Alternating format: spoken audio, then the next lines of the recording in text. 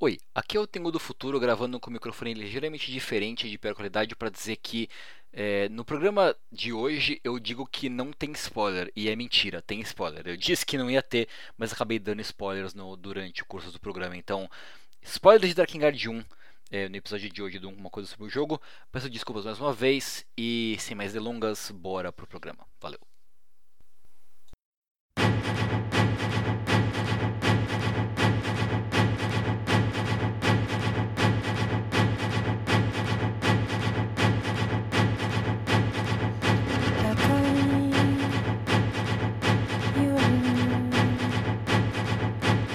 Olá, senhoras e senhores, eu sou o Tengu e esse é Uma Coisa Sobre um Jogo, o podcast curto em que eu falo uma coisa sobre um jogo. Olha só, não é incrível? Pois é, estamos de volta no nosso terceiro programa, que na verdade ia ser... Ele não tinha número, esse programa, porque o terceiro programa ia ser sobre Nier. E falar sobre Nier pra mim é complicado, porque é uma série que é muito importante pra mim. Então, esse programa vai ser sobre Nier também, mas sobre a grande série Nier, a série Drakengard, na verdade. Vou falar especificamente sobre Drakengard 1 hoje, e depois a gente volta pra falar sobre Nier, que vai ser um programa muito maior, muito mais complexo, que eu preciso pensar um pouco mais antes de começar a gravar. Então, bora lá.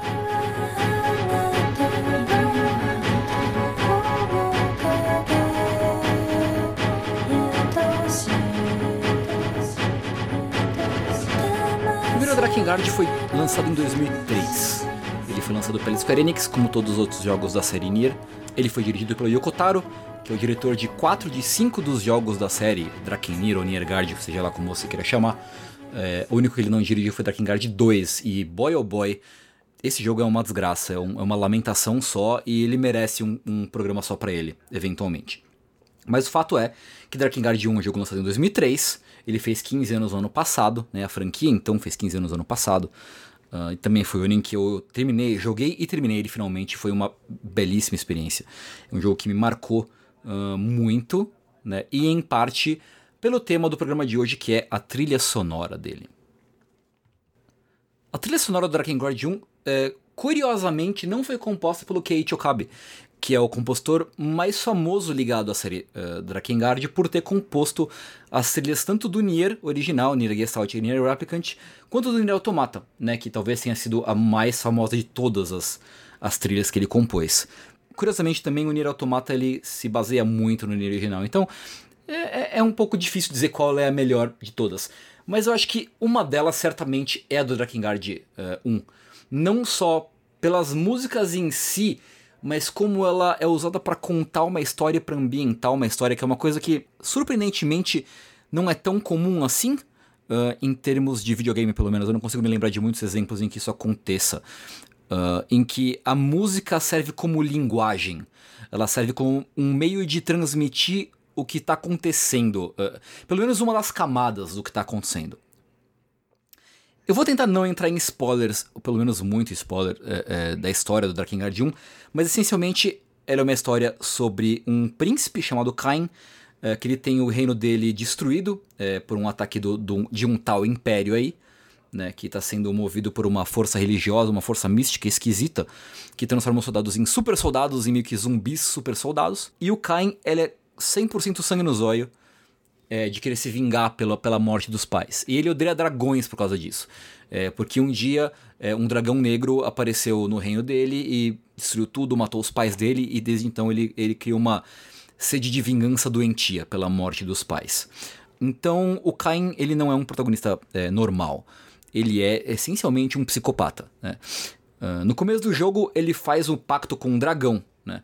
No universo de Drakengard você pode fazer pactos com seres, com criaturas místicas. E sempre que você faz o pacto, você entrega alguma coisa de importante em troca de receber o poder daquela criatura. Então o Kain, ele entrega o poder da fala dele. Ele recebe uma marca, né, um emblema na língua para mostrar o que o pacto aconteceu. E ele perde a partir dali o poder de falar. É uma justificativa interessante e criativa até, para ele ser um protagonista silencioso, como tantos outros. Outros exemplos de pactos que você tem no jogo, tem um cara que ele entrega a visão, ele fica cego para fazer pacto com uma fada. Tem um menino que ele faz um pacto com um gigante, um golem, e entrega o tempo dele. Então é bem liberal como funciona o sistema de pactos do universo do Drakengard. Mas o importante é ressaltar que o Cain é um cara perturbado da cabeça, faz um pacto com um dragão pra sair destruindo tudo. E o Cain é um cara que não trata ninguém bem, talvez com exceção da irmã dele, né? A irmã dele, a Furiae, ela é um ponto-chave da história. Ela é a sacerdotisa, né? Ela é a deusa, na verdade. Ela é a deusa que mantém o equilíbrio do mundo, e ela é um dos selos que protege o mundo da desgraça, né? Meio que do apocalipse. Então você tem um número de selos ali que defendem o mundo, e ela é um dos selos. E na história, esse tal desse império quer quebrar todos os selos e matar a Furiae pra que aconteça alguma coisa que a gente não sabe o que é, e que só vai descobrir o que é mais pra frente. Então o Cain, a gente acompanha a história do Cain com a trupezinha feliz dele, que é basicamente um mago pedófilo, uma criança 100% inocente e uma moça canibal. Ela meio que perde os filhos, fica louca e vira uma canibal, especialmente é o canibal com relação a crianças. Então você vê que dá muito certo um psicopata, um pedófilo e uma canibal que come crianças junto com uma criança no grupo. Então é uma dinâmica muito interessante que você tem no grupo do Drakengard. Ele é uma história distorcida, uma história deturpada sobre a tradicional aventura do herói medieval de RPG japonês, seja RPG japonês, seja RPG ocidental. Porque é um grupo de gente ruim querendo salvar o mundo por motivos egoístas, e no fim você descobre que na verdade não é bem assim. E eu meio que vou parar por aí na história, mas é importante ter esse contexto, porque a trilha sonora do Drakengard 1, ela passa exatamente o clima de loucura, insanidade, psicopatia que você vive pelos olhos do Cain.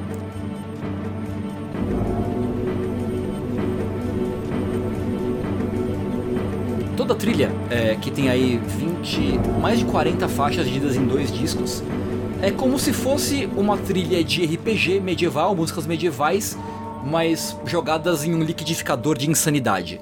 Então você tem muito som distorcido, você tem muito som dividido entre os 2 canais, então se você ouve de fone de ouvido você fica maluco, porque aquilo vai meio que cutucando uma orelha sua de cada vez.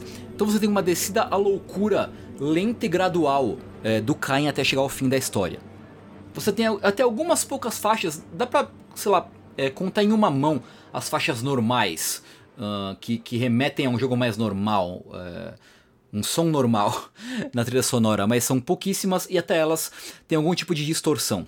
E é interessante pensar nessa divisão entre 2 discos, porque o primeiro disco é meio como se a primeira parte, até a capa, né? A capa do disco é a capa das... ambas as capas, na verdade, são a Furiae. Do volume 1 é a Furiae normal, com o vestido branco dela, que ela aparece na maior parte do jogo, com o dragão voando ao fundo, e você tem a ilusão de que aquilo é uma coisa normal, é uma trilha normal de um jogo normal. No volume 2 você tem a Furiae com a roupa meio que vermelho escuro, quase preta, que é a roupa em que ela aparece no fim do jogo, em que meio que tudo já foi pro caralho, que você já começa a ver que tipo, ok, isso não é normal, nada disso é normal, onde foi que eu me meti, eu quero ir embora. Isso se reflete no som do jogo também. Na primeira parte você tem, como eu tinha dito, um som como se fosse um som medieval distorcido. Na segunda parte da trilha, no volume 2, é mais distorção do que música quase. Você tem vários sons dissoantes, você tem vários sons eletrônicos que quase ofendem o seu ouvido, quase agridem, é um som quase agressivo.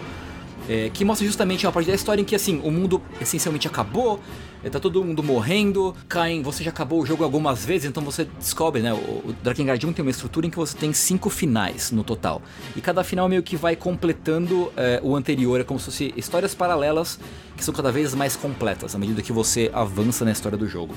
Então você já testemunhou cenas como a Furiae admitindo que ela tem tesão pelo irmão, e se matando quando ela sente isso, o irmão percebe isso e ela se mata de vergonha.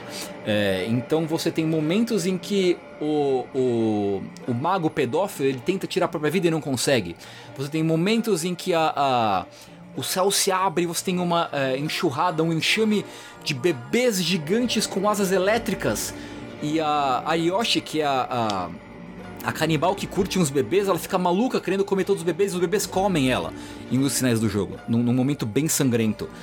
Então, nessa parte da história, você já, que meio que corresponde à nossa entrada no volume 2 da trilha sonora, você tem a trilha sonora meio que já indo pro vinagre, assim. É mais distorção do que música, E é lindo, é maravilhoso o trabalho feito na trilha para dar a ambientação, para você ter esse clima de loucura, esse desconforto até no momento que você está jogando, né? Porque você está matando 1000 soldados, 1000 monstros e normalmente você não pensa num jogo desses, no que você está fazendo, você está matando gente. E a proposta do Taro, né, do Yoko Taro, o diretor, é justamente questionar esse tipo de comportamento nos protagonistas dele, né? Ele até falou em algumas entrevistas na época do Drakengard 3, que viria muitos anos depois, que quando ele viu os eventos do 11 de setembro, né, aquela tragédia nos Estados Unidos, ele pensou que para você matar alguém você não precisa ser necessariamente doente, você só precisa achar que tá certo, né? Então essa foi a motivação dele para abordar certos temas do Drakengard 3. E no 1 ele quer, né, um dos objetivos dele no 1 é questionar o papel do protagonista de RPG que mata impunemente, seja lá por qual motivo. Então o Cain tá lá agindo várias vezes como um psicopata, matando gente. Enquanto ele mata a gente, os outros NPCs, né, o próprio dragão, o parceiro dele, quanto outros NPCs do jogo, questionam as atitudes dele, tipo, realmente, cara, você não precisava estar matando tanta gente, você não precisava estar matando crianças, você não precisava estar incinerando pessoas vivas, né? Isso é um questionamento constante durante a história do jogo. E a trilha sonora acompanha o estado mental do Cain e do mundo durante a jornada do jogo. Então, a música que eu coloquei aqui na abertura, em alguns momentos como vinheta aqui no podcast, é do encerramento, né? Do encerramento B, do final B do jogo, que é uma música completamente desgraçante da cabeça. Ela bate em cada ouvido de um lado, ela tem um vocal quase ASMR, super incômodo, pelo menos pra mim, e é um final em que a Furiai, né, ela, em dado momento, mais spoilers aí, dado momento ela morre, mas o Inuart, que é amigo de infância dos dois, do Cain e da Furiai, apaixonado por ela, frustrado porque ele sabe que a Furiai é apaixonada e tem desejo sexual pelo irmão e não por ele. E ele abdica do dom de cantar porque ele é músico. Ele abdica do dom de cantar pra fazer pacto com o dragão negro e ter poder, que é o mesmo dragão, inclusive, que matou os pais do Cain. Mas isso é um detalhe.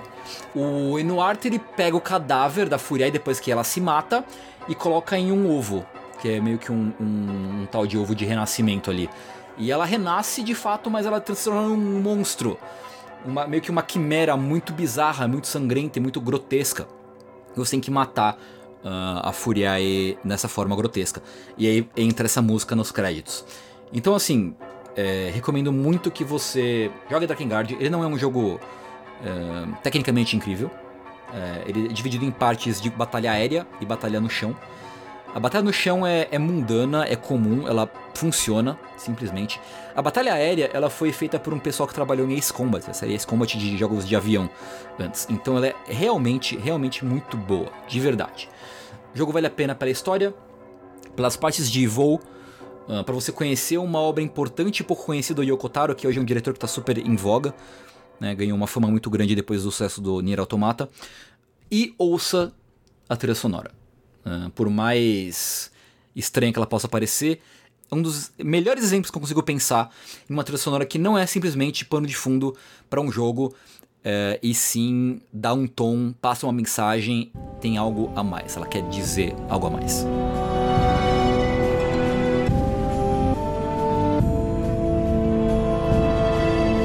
Então esse foi mais um episódio de Uma Coisa Sobre um Jogo. Obrigado por ter ouvido.